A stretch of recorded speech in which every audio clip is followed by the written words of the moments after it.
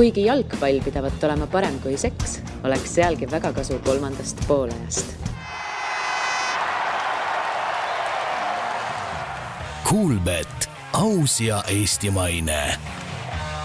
Tere tulemast vaatama ja kuulama järjekordset Õhtulehe jalgpallisaate kolmanda poolaja salvestust. Kolmas poolek.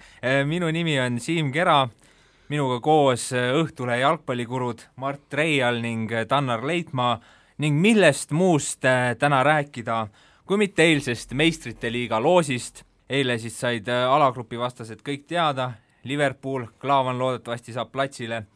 Nii et ega suurt plaani täna ei olegi, kui see võtame kõik alagrupid järjest läbi ning mõtleme, kes sealt siis edasi võiks saada ja siis äkki lõpus suudame kamba peale ka võitja välja mõelda. Ma arvan, et see on Madridi Real. Aga seda hiljem. Okay, põhimõtteliselt võiks joon alla tõmmata, aga loodame, et nii igav ei tule ei see meistrite liiga hooaeg ega ka meie saade. Alustame siis A-grupist.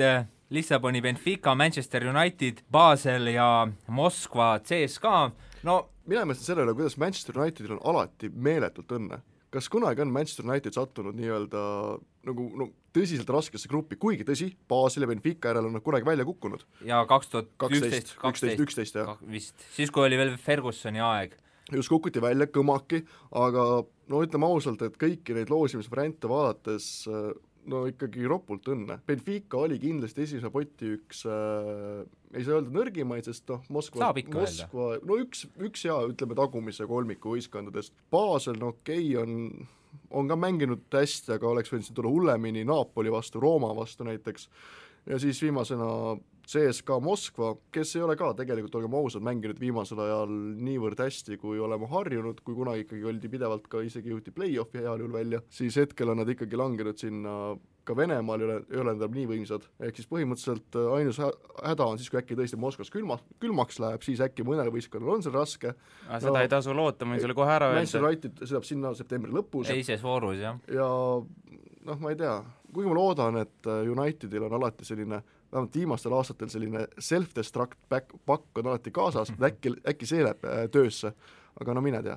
See aasta ma ütleks, et pigem nagu Manul ei tohiks raskeks minna, et Basel minu arvates ei ole enam see Basel, kes siin omal ajal väga paljudel Inglise satsidel järjest hooaja järel koti pähe tõmmas või vähemalt ütleme Viigiga üllatas.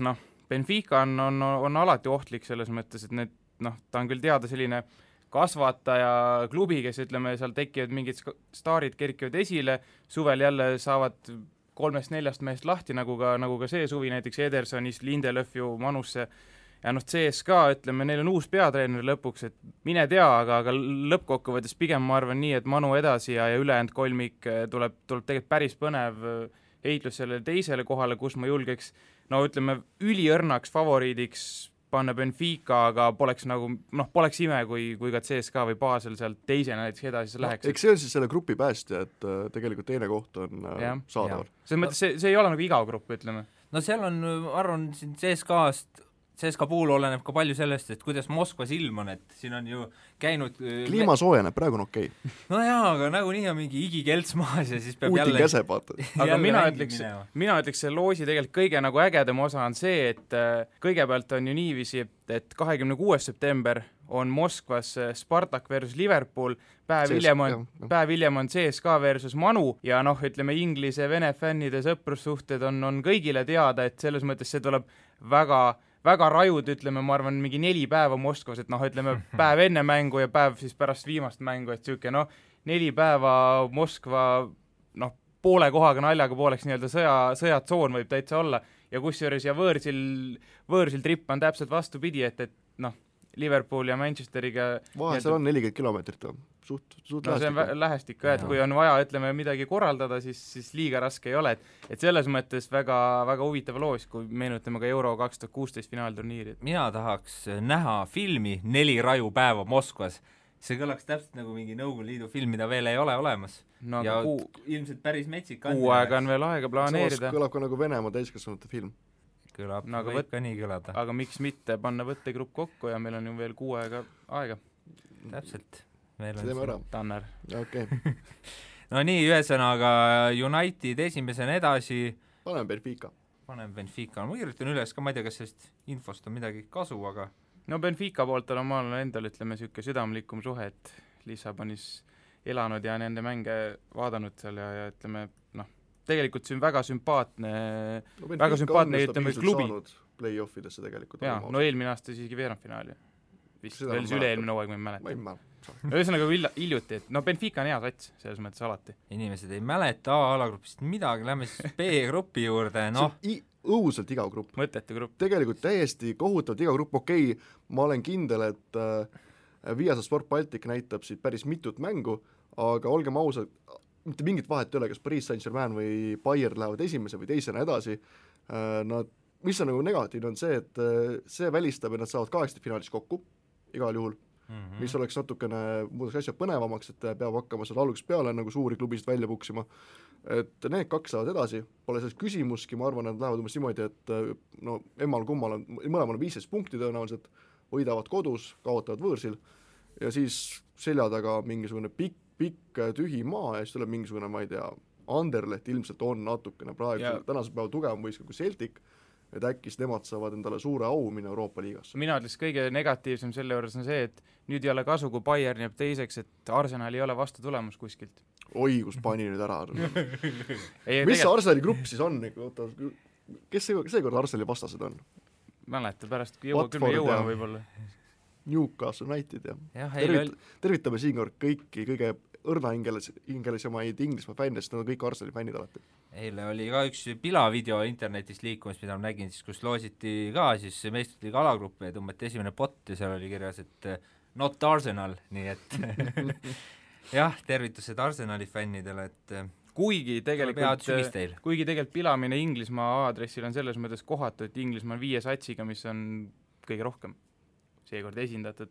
Et ütleme, enne starti on Inglismaal väga positiivsed vaibid tegelikult.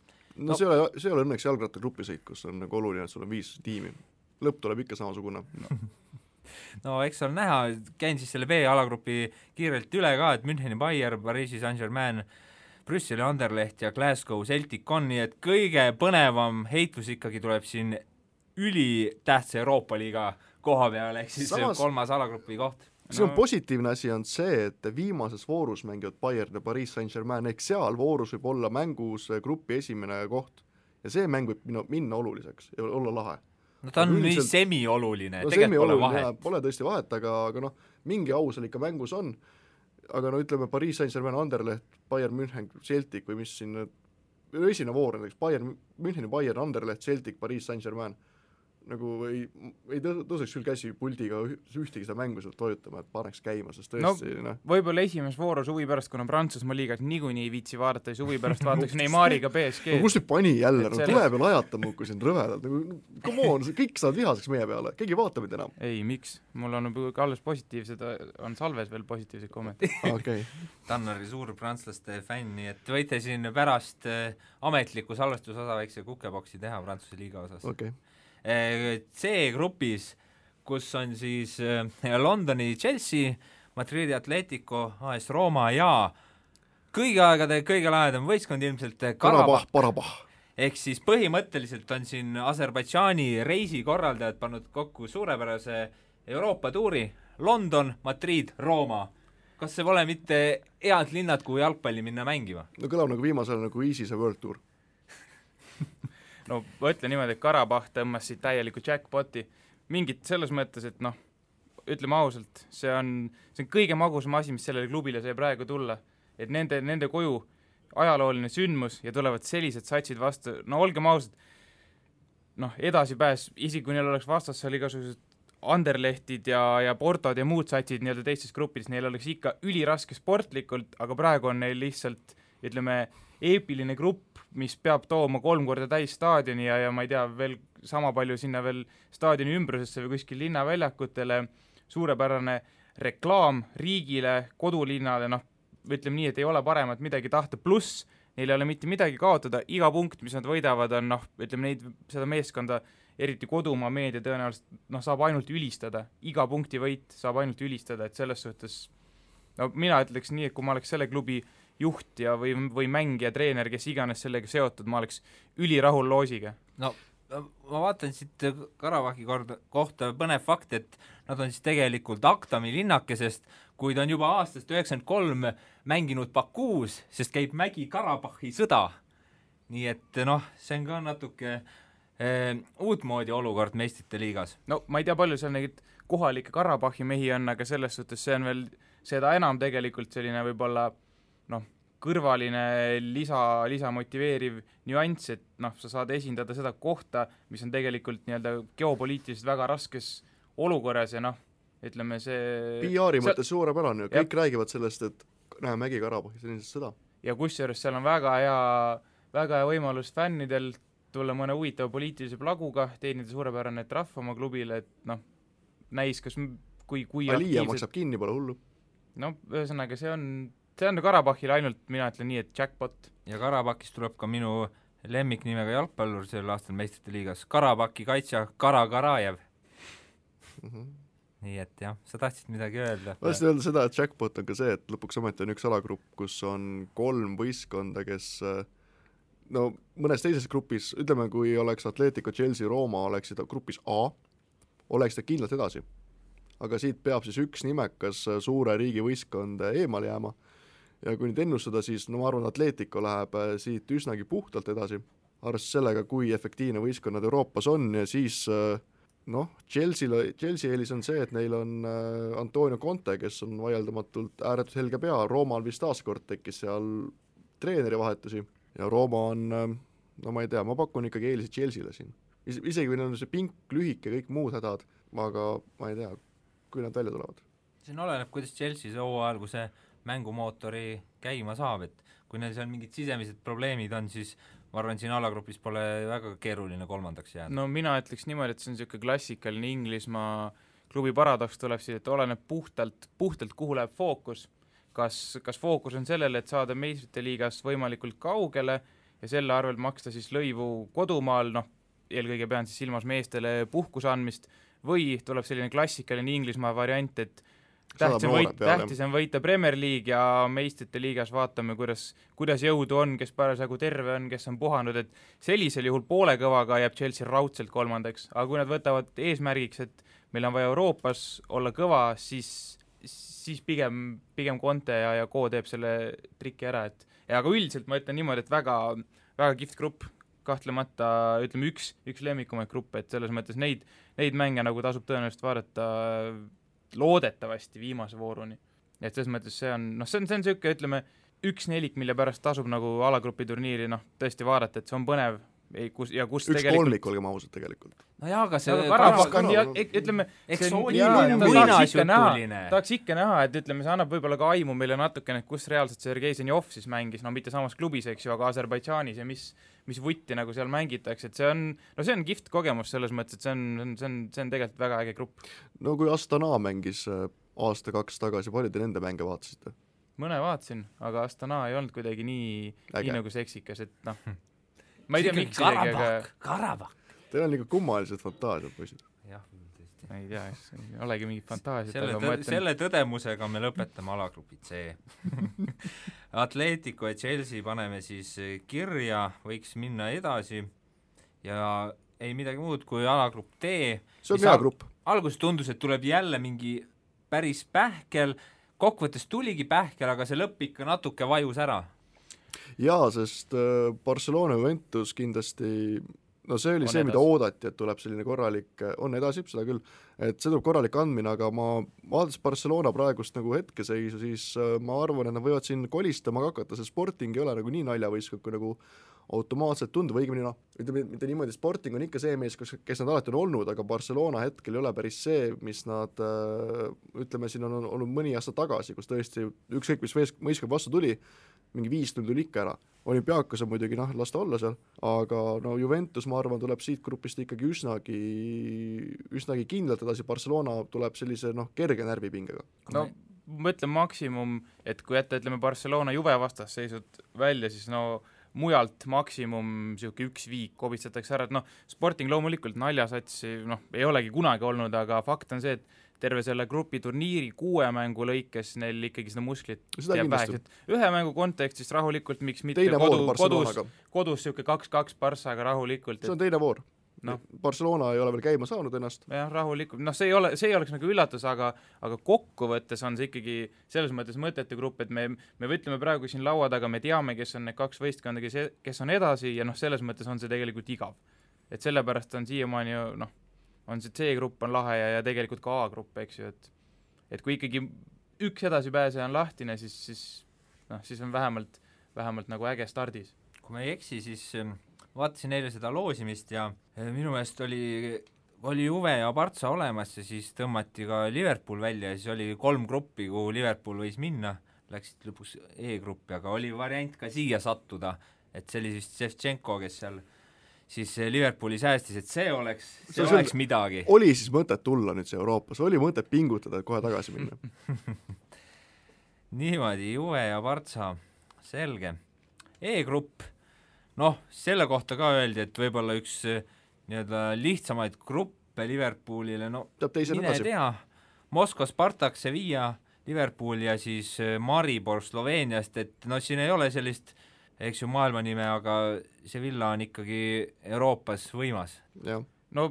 Selles mõttes see on ju üks lihtsamaid gruppe, kui sa vaatad neid loosimispotte, et loomulikult Spartak oli pika puuga viimane. Ja viimane, Sevilla ongi nagu, ütleme, et on, teises potis olid tegelikult üldse väga kõvad satsid, et kui me välistame Inglismaa satsid, siis oli ainult Porto võib-olla nii-öelda paberi peal või siuke teoorias nime poolest nõrgem kui Sevilla, nagu kindlalt, ja ülejäänud on seal ju Atletico, Barça, PSG ja Borussia, kes olid veel valida teisest potist, et tegelikult see on superloos ja 4. potist, ma ütleks niimoodi, et Leipzigi võib-olla isegi on sealt isegi kõige tugevam, et ja muidugi Sporting samamoodi, et ütleme nii, et see tegelikult on ikka superloos, et ei saagi öelda, et mingisugune Liverpooli ei jaluta seal kõigist üle, aga alla edasipääsu ei ole võimalik nagu eeldada. Õnneks olen ma näinud ajaloos piisavalt palju neid hetki, kus issand jumal, superloos, oi, ülihea ja siis tuleb Liverpool ja tuleb veel Liverpool ja tulevad teised ka väljakule ja lõpptulemus on selline, et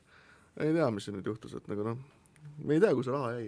Ei see lõpptulemus võib olla, aga mõtle niimoodi, et kui sa hakkad vaatama, Spartak, Venemaa meister, praegu kas on 7-8 vooru Venemaal mängitud, neil on kirjas juba 3 kaotust, nad on seal tabeli keskel. Nad hoiavad ressurssi. Jah, nad hoiavad ressurssi, jah. Neil on tabeli keskel, Sevilla tundub justkui ka, et mingi 3 korda järjest võitis Euroopa liiga. Meile vedas juba kihla näiteks Liverpooli ühe fänniga, et siit alagrupis Sevilla paneb ikka pika puuga ära.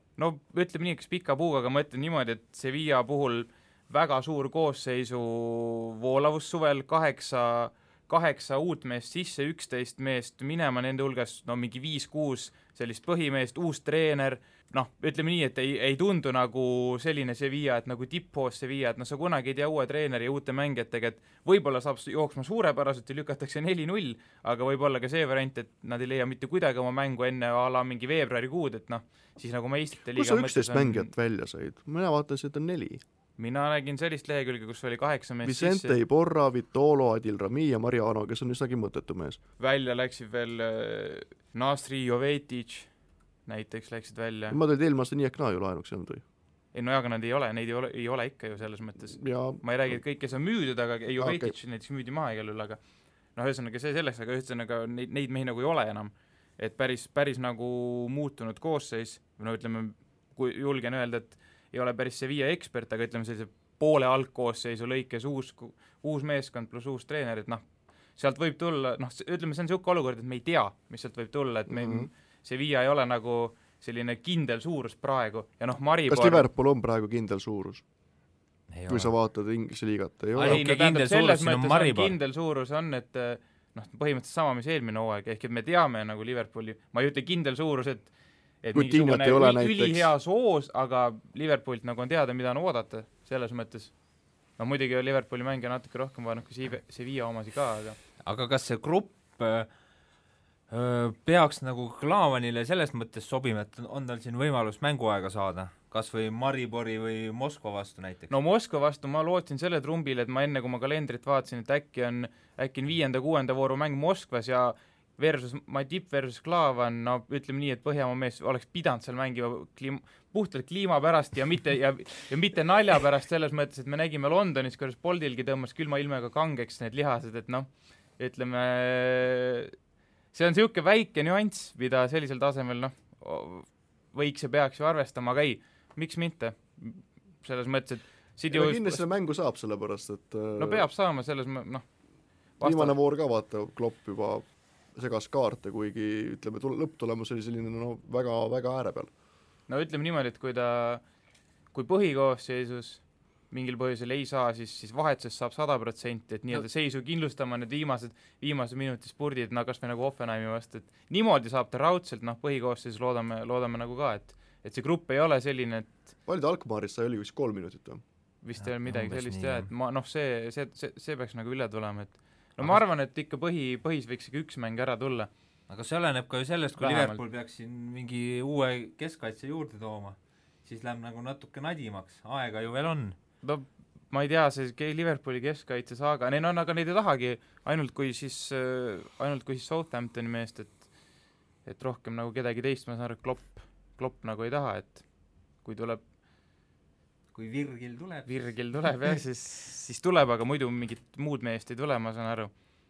Et selles suhtes, no ütleme niimoodi, et Maribor ka, mis nad siin mängisid 14-15 hooajal alagrupi turniiril ka Champions League'is, selles suhtes seal võeti 3 viiki ära, kodus on nad, üllatasid seal nii Chelsea'ga 1-1 kui ka Sportinguga 1-1 ja siis võõrsil veel Schalkega 1-1, aga jällegi kui palju on see sama meeskond, tõenäoliselt mitte väga, ja see on nagu selline selles mõttes mõttetu võrdlus, et loomulikult üle ei joosta, nagu niimoodi eos, aga kui me ikkagi vaatame reaalselt näkku, siis nagu Mariboriga ei tohiks ei tohiks minna raskeks, aga iseasi, kes võib-olla tehakse endale elu raskeks.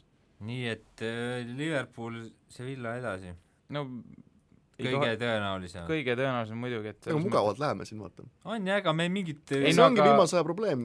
See ongi probleem, meil on mugavad, aga me pole mõtet ju hakata lolli mängima, et mina ütlen, Maribor on edasi, kindlad ja Karabah on, ütleme, vähemalt 10 punktiga edasi, et see on nagu Leicester City. No aga Leicester City oli terve hooaja. See tsitaat läheb pealkirja, Mart. Karabah on 10 punktiga edasi. No vaat see on niisugune klassikaline kontekstist välja rebimine. Meie seda siin selle lause, aga ma ei öelnud selle mõttega, et ütleme mitte tõsise alatooniga. Juba postitatud. Ja läks. Kurat. Nii, grupp F või tahtsid veel öelda? Ei, no ma tahangi öelda, et ma tahan öelda, et see ongi viimaste hooaegade, viimaste aastate meistrite liiga häda, et alagrupi faas on tegelikult väga ettearvatav ja väga mõtletu. Ma vaatasin huvi pärast nagu läbi, et mis ma eelmine hooaeg ennustasin Õhtulehes edasi pääsed, samamoodi pärast loosi ja 16-st 15 panin täppi, et ainukene ma eksisin sellega, et mina pakkusin Tottenham edasi, sai Leverkuseni, ülejäänud olid kõik õigesti ja selles mõttes, ja need olid kõik loogilised pakkumised, mitte et mul oleks mingisugune eriti spetsvõimed, vaid see ongi nii igav on see tegelikult. Tõsiselt rääkides, äkki teeks nagu Igor Mangi asemel sinuga mingi sellise aasta horoskoobi? Mees, kes pani 16-15 täppi. Aga Tannar, kas selles mõttes, et see naljaks üritab praegu siin õõnestada mind, aga tegelikult ma olen aastaid oodanud seda meest, kes pakuks mulle raha selle eest, et kirjuta horoskoopi lihtsalt. See tundub nagu unistuste töö, lihtsalt võtad väikse pokaalikese, mis iganes selle sisse valad, võib-olla piimamahla, võib-olla mingit viinamarjajooki ja kirjutad ja tundub nagu justkui nagu free money. Ma olen kooli ajalehte teinud, see ei ole üldse nii kerge. Ma üritasin midagi naljakalt kirjutada. See ei tule küll välja. Mõttetut asja. Aga mis seal on siis? Ma ei tea, kes meil kirjutab Õhtuleht, siin on mees olemas. Igor Mang. Ei, ma ei tea teil, kes kirjutab. Igor käib üleval pool üks korrus, ma tean. Kahjuks küll, jah. Kus koeraga? Koer on õues tavaliselt. Vahepeal üleval ka. On või? Neil on koera nurk või? Ükskord ma nägin, kuidas Igor Mang võtsis koera taga. Selgelt nägi ja ma ei jääs. Nii, et Igor Mangi koer võib siis ka alagrupist edasi saada. Aga nüüd jõuame vist... Alagrupist küll, kus juures. Jaa, võib Maribori asemel võiks olla lihtsalt, jah. Aga sellised on jalgpallijutud Õhtulehes. Grupp F, läheme sama tõsiselt edasi, Donetski Šahtar, Manchester City, Napoli ja Feyenoord? No Napoli on, ma usun, sellel aastal, ma kommenteerisin seda viimast mängu Napoli ja Nissi vahel ja see, kuidas Napoli mängis, see oli jõhker. Ma usun, et Napoli võib olla üks selle aasta nii-öelda musti hobuseid, kelle vastu ei taha mitte keegi, mitte kunagi, mitte kusagil mängida. Sest meeskond on säilitanud oma tuumiku erinevalt suuremast osas Itaalia võistkondadest, vahetusi pole sisuliselt tehtud.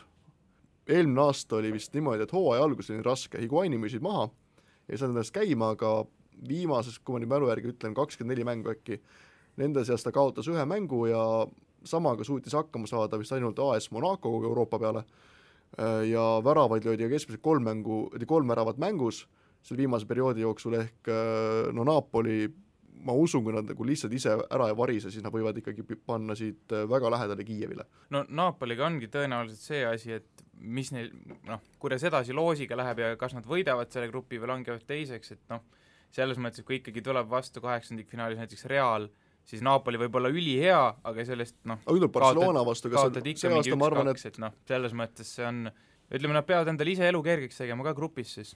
Ja peavad see grupi kinni panema, mis on... Aga kui peale Reali, kas nagu, ütleme, see aasta ei tundu vähemalt siiamaani Bayern nii hirmus kui enne Barcelona nii hirmus, et Napoli, ütleme, see on kolm esimest on nagu see, esimene punt, kes tõenäoliselt võidab, on nagu see kolmik, Barcelona, Bayern, Real, alati. Kas nüüd Napoli võiks olla selles teises grupis, kus on siis Juventus, Atletico, Paris Saint-Germain? No ma selles mõttes ei oska öelda, et ma ei ole nagu seda mängu näinud, mis sa ütsid ja muid nagu Napoli mänge ka see hooaeg, et nagu seda, ütleme, selle väitega ma võiks minna kaasa näiteks, kui alagrupi turniir on ka natukene käinud, siis ma tõenäoliselt olen mõnda mängu näinud, aga teoorias on ju ikkagi Itaalia klubi, on ju alati vähemalt selles, ütleme, mitte kõige kitsamas soosikute ringis, aga siis natukene selles järgmises ringis, et ütleme praegu ma oskan midagi tarka öelda, ma pole Napoli mänge näinud, aga... No Cityl muidugi Inglise võistkondades võrreldes on kõige paksem nii-öelda rahakott, kõige pikem pink. No nüüd on muidugi Guardiola on teine hooaeg, ta on saanud natuke ise suvel oma lükkeid teha, ütleme, selles mõttes City, ma arvan, see aasta on väga hea puhtalt Guardiola pärast, sellepärast, et tõesti eelmine hooaeg, mis tal anti mingisugune vanurite sats kätte, ta teadis, et ta ei saa sellega oma mängu mängida, mida ta soovib, oma nagu taktikat rakendada, et selles suhtes seda õiget, et ta peab kohandama vastavalt nendel meestel, et kõik ei jõua võib-olla nii palju kõrget pressi teha, nii täpselt sööta, ma ei tea, et selles suhtes nüüd tõenäoliselt City on ikka ma ei tea, 1,5 korda parem kui eelmine hooaeg. Ma arvan, et City saab 16 hulka kõikidele niimoodi lõpuks ometi saadakse Paris Saint-Germain vastu ja saadakse sellised kellad, et isegi, ma ei tea, viimase Inglise klubina langetakse. Ei mis lõpuks ometi üks aasta nad olid ju alles poolfinaalis? City, oli ka või? Mitte eelmine hooaeg, aga minu meelest oli. Kes seda mäletab, ma ei tea, võib-olla oli ka. Minu meelest oli küll. Meil läks siin päris hästi. Jalgpallieksperdid vaikivad. Wikipedia on olemas selle. Ei see ongi klassikaline ju tänapäev, et iga päev tuleb nii palju infot peale, et elu sees ma mäletan siiamaani, et vaata, kuidas 99. aasta poolfinaalis Kiiev kaotas väga raskes mängus Rebrovi ja Ševtšenkoga näiteks Müncheni Bayernina, kes 2 aastat tagasi poolfinaalis mängisid. 15-16 Real Madrid City, jah. No võt. Ma ütlen, kui ma olin väike ja ma teadsin 2002 aasta Jaapan Lõuna-Korea MM-i suvalise alagrupi mänge, kõiki seise, neid Saksamaa Saudi Araabia 8-0 ja selles suhtes, aga tänapäeval ütleme enam mälu ei mäleta eelmise nädalalgi, mis oli mingisugune premium-liiga mängi mäleta. Eks need nagu mäluasjad on ikka vanusega tulevad, et selles mõttes, et kõik on hästi, et siin grupis tõenäoliselt on nagu 2 soosikut on olemas ja kunagi oli tore, Donetsk oli alati väga mõnus võistkond, aga nüüd on ta vist kogu selle Ukraina jamaga muutunud ka selliseks taustajõuks. Ei tea, jah. Ma tahaks öelda, et Donetsk ja Napoli saavad edasi, et midagi muud. Ma ütleks vähemalt selles suhtes, et City ja Napoli on favorid, aga vähemalt Donetsk ja Feyenoord, nad ei tundu vähemalt siis nagu nii kotikud, et sealt nagu üldse midagi loota. Et edasipääs oleks loomulikult igatepidi üllatus, nagu lõppkokkuvõttes, aga selline ühe mängu kontekstis vabalt võib midagi nagu põnevat juhtuda, et see Hollandi klubi jalgpall on ka nagu viimastel hooaegadel selline arusaamatu, et ei saagi nagu täpselt aru, kui tugevad või nõrgad nad on. Kasvataja klubid alati. No, jah. Henrik Ojamaa ka siin Hollandis mänginud. Tugev liiga. Mul tuli meelde, kui 2002. aasta MM-ist rääkida, siis minu lemmik mängi oli muidugi Jaapani David Beckham, Hidetoshi Nakata. mulle meeldis rohkem Shinji Ono ja siis see kuradi Inamoto. Ja Inamoto oli hea. Mul Junichi. Senegali poisid El Hadji Diouf. Oi, ma tahtsin samas Papa Diouf, ei, Papa Diop. Papa Diop oli. Ma ka 2002 juulis lõikasin endale Ronaldo soengu. Oi issand. Võite arvata, et mu ülejäänud elu oli väga raske. et see ei olnud nagu ses mõttes no see on just kõige hirmsamad soengu moodi, mis on jalgpallist kandunud nagu päris maailma. On väga palju hirmsaid soenguid olnud. Aga see on kõik... Ehk meie noored kuulajad, jalgpall oli kunagi väga õudne. Kui Abel see Xavieri kollane tutt oli ka ikka mõnus, noh. Ja aga see ei levinud ju või... Jaa, no Ronaldo, see veider, see on isegi kolmnurk, aga no pool kuu või ma ei tea, mis iganes siin oli. See on nagu miski saekaatris palgi asemel lükatud. Kuidas sa seda juuksurile ütlesid, et tee midagi koledat või? palun rikku mu elu ära, Preili juuksur. Okei. Ja tehtud. Aga noh, siin ma olen nii, et väga halvasti läinud. No praegu on okei. Jah, praegu olen okei. Noh, jah, grupp G. Oi, see on hea grupp. See on hea grupp. See on jumal hea grupp. Monaco, Porto, Besiktas ja Leipzig. Kusjuures tegelikult see on kõige ägedam grupp. Selline, see on selline poole kohaga hipster samas grupp, ja samas selles mõttes kõige ägedam grupp, et kõik võivad edasi saada. Ei mäletagi sellist gruppi, kus nii võrdsed oleks kõik sattunud. Eelmine aasta oli ka sama, kus oli Tottenham, Leverkusen, Monaco ja see oli kes CSKA või? No see oli tegelikult samamoodi siuke minu arust, ma paneksin täpselt joonele selle tänavuse G-grupiga. No kui vaadata siin, siis Leipzigil on ta on Saksamaa võistkond, aga Saksamaal on tavaliselt see asi, et Bayern paneb alati hästi Borussia ka, aga see nii-öelda see 3. või 4. edasisaaja, üllatustiim on olnud Saksamaal, oli Mönchengladbach, järgmine hooaeg kohe kukuti nagu tükk maad allapoole, Augsburgi samamoodi Euroopa tuli peale, siis ma ei tea, ma arvan, Leipzigil on ikkagi ta ei ole siin esimese 2 soosiku seas. No pigem on Leipzigil see, et kui siis makstakse lõivu kodumaal, et just siin pannakse nagu all in ja no Monaco ma usun läbi ükskõik kuidas edasi. Arvestus kui eelmise aasta kui nagu tühjaks siin tõmmatakse veel. Ma ei julgeks nii kindlalt öelda. Ma ka puhtalt sellepärast, et Monaco mehi ikkagi himustatakse. Mina oleks Monaco Porto kindlalt edasi. Need on ikka väga julged. Mina ütlen selle grupi kohta, ma ütlen nii, et Besiktas, need on türklased, nad ei oska nii midagi teha peale karjumise. Saatke kõik edasi. Mina ei oska küll öelda. Ma arvan, Besiktas ja Leipzig võivad sama vabalt edasi minna. Ei no muidugi, sellepärast see ongi kõva grupp, et siin ma ütleme nii, et ma ei nii-öelda paberi mõttes nimede pealt ma ei imestaks mitte ühegi edasi pääse puhul, no Besiktas on, me tahame võib-olla natuke, et seal on see Türgi lipp, aga samas Türgi jalgpalli ikkagi raha on ju viimastel hooaegadel pumpatud normaalselt, et selles suhtes no Türgi jalgpalli fenomen on see, et sa ei saa, vaata kui Leipzig saab siin mingil määral lubada endale koduliigas lõivu maksmist. Türgis ei tohi seda teha. Niipea, kui sa põhimõtteliselt üks mäng kaotab, no Besiktas, Galatasaray, Fenerbahce, kui nad ühe mängu kaotavad, siis kohe on kogu meedia täis, et kriis, võtke see treener maha, pange kõik põlema ja nii edasi. Sellepärast sai populaarseks klubi nimega Istanbul Başakşehir, sellepärast, et kõikidel nagu ajudega inimestel Türgis viskas üle kõik see karjumine, üksteisele pasunasse andmine, see viha ja mis seal oli, ja tuli siin hipster klubikene ja hakkasid seda fännama. Aga see on täpselt samamoodi, kui Besiktas koduliigas, näiteks Fenerbahce mängu on enne, ütleme, Leipzigi mängu, ja te keskendunud täielikult Galatasaray mängule või Fenerbahce mängule, siis kodus on jama majas.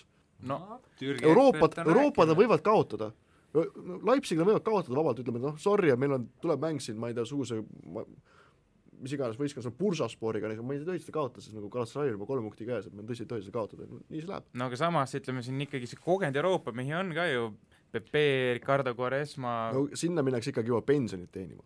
No jaa, aga selles mõttes, et ma arvan, et siin taset Leipzigi ja Porto ja selliste satside vastu nagu on, et kui me räägiks praegu Besiktas versus Real, siis nagu see jutt ei oleks nii, oleks ütleme kraadi võrra negatiivsem või selline, ütleme, pessimistlikum, aga Türgi satsid on alati, seal tuleb see mängu ka, et see emotsioonivärk, et kui neil midagi, kui nad saavad selle emotsiooni ülesse, siis võib seal kõike juhtuda ja samamoodi loomulikult ka vastupidi, et mina ei kannaks maha mitte kindlasti siit Besiktas ja mõttes on kõige ägedam grupp. Seal on suurepärase nimega härrasmees jälle. Ma olen mingi nime huviliseks hakanud.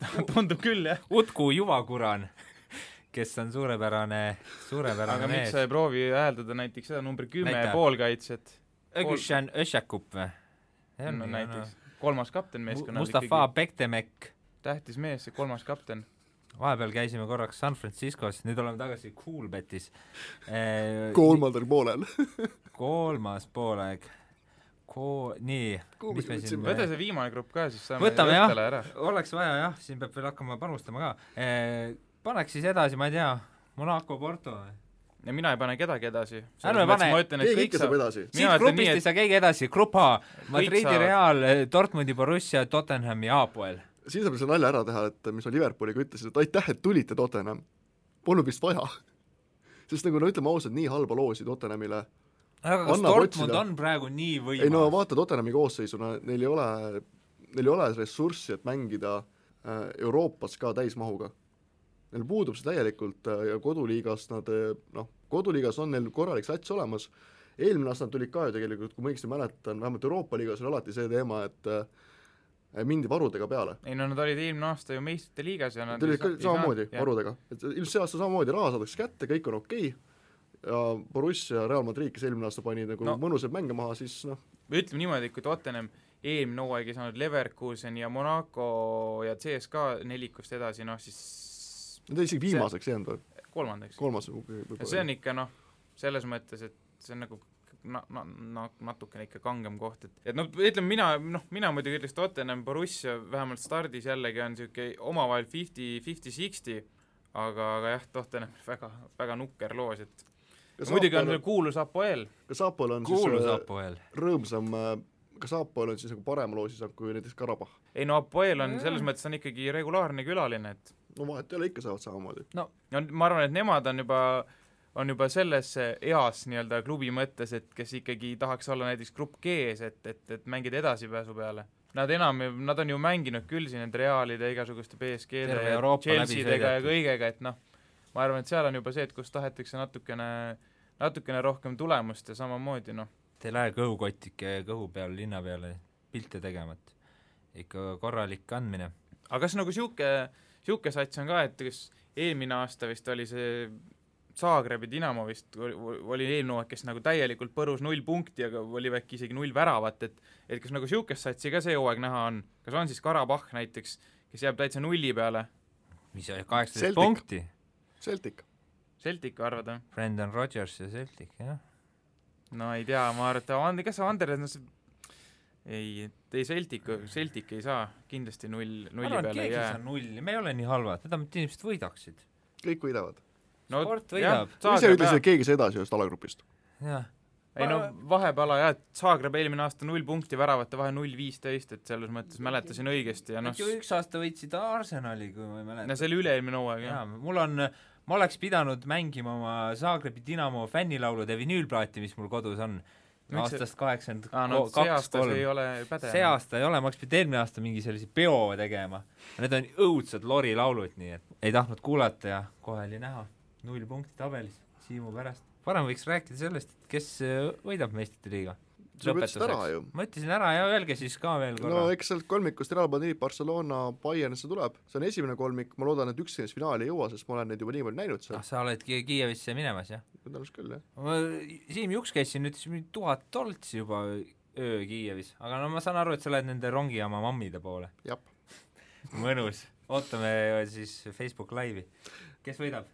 Ütleme esimeses valikuna, et võidab Liverpool ja teine variandina, et ma loodan, et võidab keegi, kes on nagu huvitav võite, ehk siis mitte keegi teie pakututest ega ka mitte, ütleme siuke kihvt võite. Ja sinna hulka liigitub ka Atletico näiteks on kihvt võite. Kui sa saad varsti saad hakata horoskoopi kirjutama, siis pärast seda Liverpooli võib-olla ka huumorinurk õhtulehes läheb sinu kätte. Kõik läks pekki. Ei, mis huumorinurk, ma ei räägi ju, siin ei ole praegu, et ma ütlen teile mehed, pange nüüd tähele, Liverpool võidab, vaid ma loodan seda selles mõttes, et esiteks Klaavan, teiseks mul nagu nii Liverpool on meeldinud juba enne Klaavanit, see oleks äge, aga mitte ma arvan, et nad on mingid soosikud, kahtlemata mitte, aga see oleks nagu ülituus. Coolbet, aus ja eestimaine.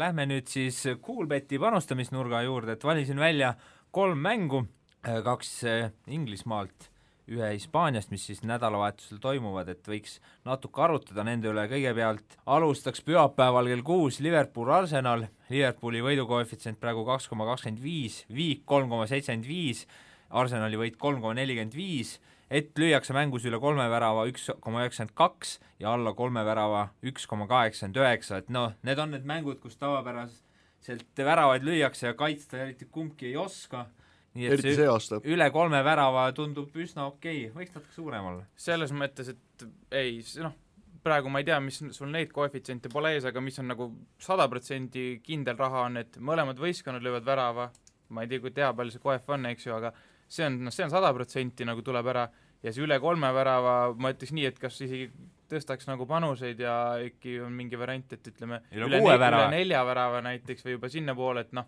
miks mitte. See on nagu selge, et Liverpool ei ole taga 0 ja ka selge, et nad löövad ees ära, eriti kodus. Esimene värav lüüakse esimese 15 minutiga. Võib olla. Ja kelle peale, kui ma tahaks Liverpool võidab. Liverpool võidab. Jaa, see mul on nagu meeles, ma kunagi kommenteerisin Liverpooli mängu Arsenaliga, ma olen neid päris mitu korda kommenteerinud ja mul on siiamaani meeles kuulus mäng, kus vist 20 minutiga oli Liverpool ees 4-0 ja 4-1. Et põhimõtteliselt Liverpool on Anfieldil suutnud alati kohe alguses mingi õudsa tuhiga peale minna, Arsenal tõmbab selle peale kohe nagu valglipu püsti, nagu prantslased ikka, ja nii see läheb. Liverpooli võidu koef siis 2,25. Enne seda mängu 2,5 tundi ehk siis 15.30 pühapäeval on ka Chelsea Everton, Chelsea 1,45, Viik 4,55, Evertoni võit 9,0 ja siis üle 2,5 värava ja alla 2,5 värava mõlemal 1,91. No ma ei tea, Chelsea võidu peale, ma ei tea, kas julgeks panna. See on nii mõttetu koefitsient. See on igav koefitsient, jah. Viik X2 või mis iganes see panus on. Et selles, noh, see 1,45 on nagu nii, see on jah mõttetu, kui see pane mingi megasummade peale, et kus sa saad nagu, noh, et ka see kasum on mingisugune vähemalt 3-kohaline, aga noh, see nagu võib-olla ei tasu ära. Ja alla 2,5 värava kindlasti. Ja, aga ma arvan, et Everton võib üsna hästi siin. No kui see Chelsea-Burnley mäng meelde tuleb, siis võib siin Evertoni peale panustada küll. Aga sul mingid sellised hipster-panusid ei ole, et näiteks noh, et a la stiilis Rooney lööb värava või ma ei tea, noh, mingid selliseid nagu on, vaat need on nagu sellised huvitavamad, et lihtsalt no vaatame, kas me lihtsalt võit X2 nagu ütleme, Inglismaa liigas ma tegelikult üldse ei panustaks neid võit X2-sid, et see ei tasu nagu ära pikas perspektiivis, et pigem midagi sellist huvitavamat, samas teiselt poolt ka midagi turvalisemat, noh näiteks, et ja targad panustajad ei mängi kunagi nii ehk naa enne mängu, vaid mängu ajal. Nii, no rääkige juttu, ma otsin koefitsente. No otsi, no me täidame seda. Teeme seda kuulbet, ta-ta-ta-ta-ta-ta. Mul ei ole sõnu antud, ma ei tea, ma ei saanud seda lendlehte. Sul ei ole sõnu selle asja peale lihtsalt. Ma tulin viimasel hetkel jõudsin toimetusse, et ma ei saanud seda laululehte. See oli olema. No ütleme, et mind ei ole poistekoori võetud vastu 12 aasta jooksul kooli ajal. Mind ka võetud. Seda oli kuulda ja muidu käisse. Keegi ei taha teada, kuidas ma laulan. Siin kohe leiame vist Rooney. Will score 5. No võt, see on siuke huvitavam. No, okay. Meil 2 mängu, 2 väravat Premis. No. Mis saab valesti minna? Mis täiesti hull, no. Uus Messi, uus Pelé selles vanuses. Lõpuks sai valgest Peléest Pelé, aga noh, jah. Pole vist mõtet. Mis kell sa tööle tulid siin muidu? Ei tea seda enam. Jaa, niimoodi. Mis kell sa magama läksid eelmine õhtu? Üks mäng ka muidugi Hispaaniast, Real Madrid, Valencia. See on nii kummalise Valencia koefitsiendiga, et mõtlesin, võtan. No Reali võit 1,18, Viik 7,50 ja Valencia võit siis 17,00. Minu aast päris viisakas ju. Reali kodus või? No eelmine aasta 2-1 said ainult tappa. Anna mulle €1 ja pane selle Valencia peale, kui sa Valencia võidab, anna 17 tagasi. No see ongi täpselt siuke panus, et siuke €1 panus nalja pärast, aga noh, tegelikult seda ju ei juhtu. No, te olete nii kuule. Valencia võitis väga napilt mingi saare võistkond Las Palmast äkki või? No see on saare pealt küll, jah. 1-0 või midagi. Kas sa siis, Marti, tead, pall on ümmargune? No, tähendab, see on omaette teema. Veendiseb Real Madrid võidab meistrite liigat. Pall on nüüd on pall ümmargune. Nüüd on pall ümmargune. Lõpuks sameti. Mis ta enne oli? Aga löögi hetkel ei ole ju. Pühapäeva öösel näeme, et see Valencia 17-0 oli väga hea. No võt, ei, aga pane sa oma raha ja siis ma ei pane oma raha ja vaatame, kelle pärast rohkem raha on. Me oleme žurnalistid, me ei saa. Pane enda osakonna palgafond sinna. Ega me pole jalgpallurid ju. Pane enda osakonna palgafond sinna, see oleks hea. Jah, tuleb küüsi närida siis mängu ajal. Mitte mul, aga teistel. Aga jah, sellise tõdemusega võib ka siis täna lõpetada. Aitäh kõigile, et te vaatasite. see oli Õhtuleht, see oli 3. poolaeg. Ma ei ole kindel, kas see midagi vaadata oli, et 3 meest istusid. Ja logo mis kadu sõna vahepeal? Jääkaru ja San Francisco, aitäh! Kuula meid igal neljapäeval Õhtulehest, SoundCloudist või iTunesist ning ära unusta meie podcasti tellimast.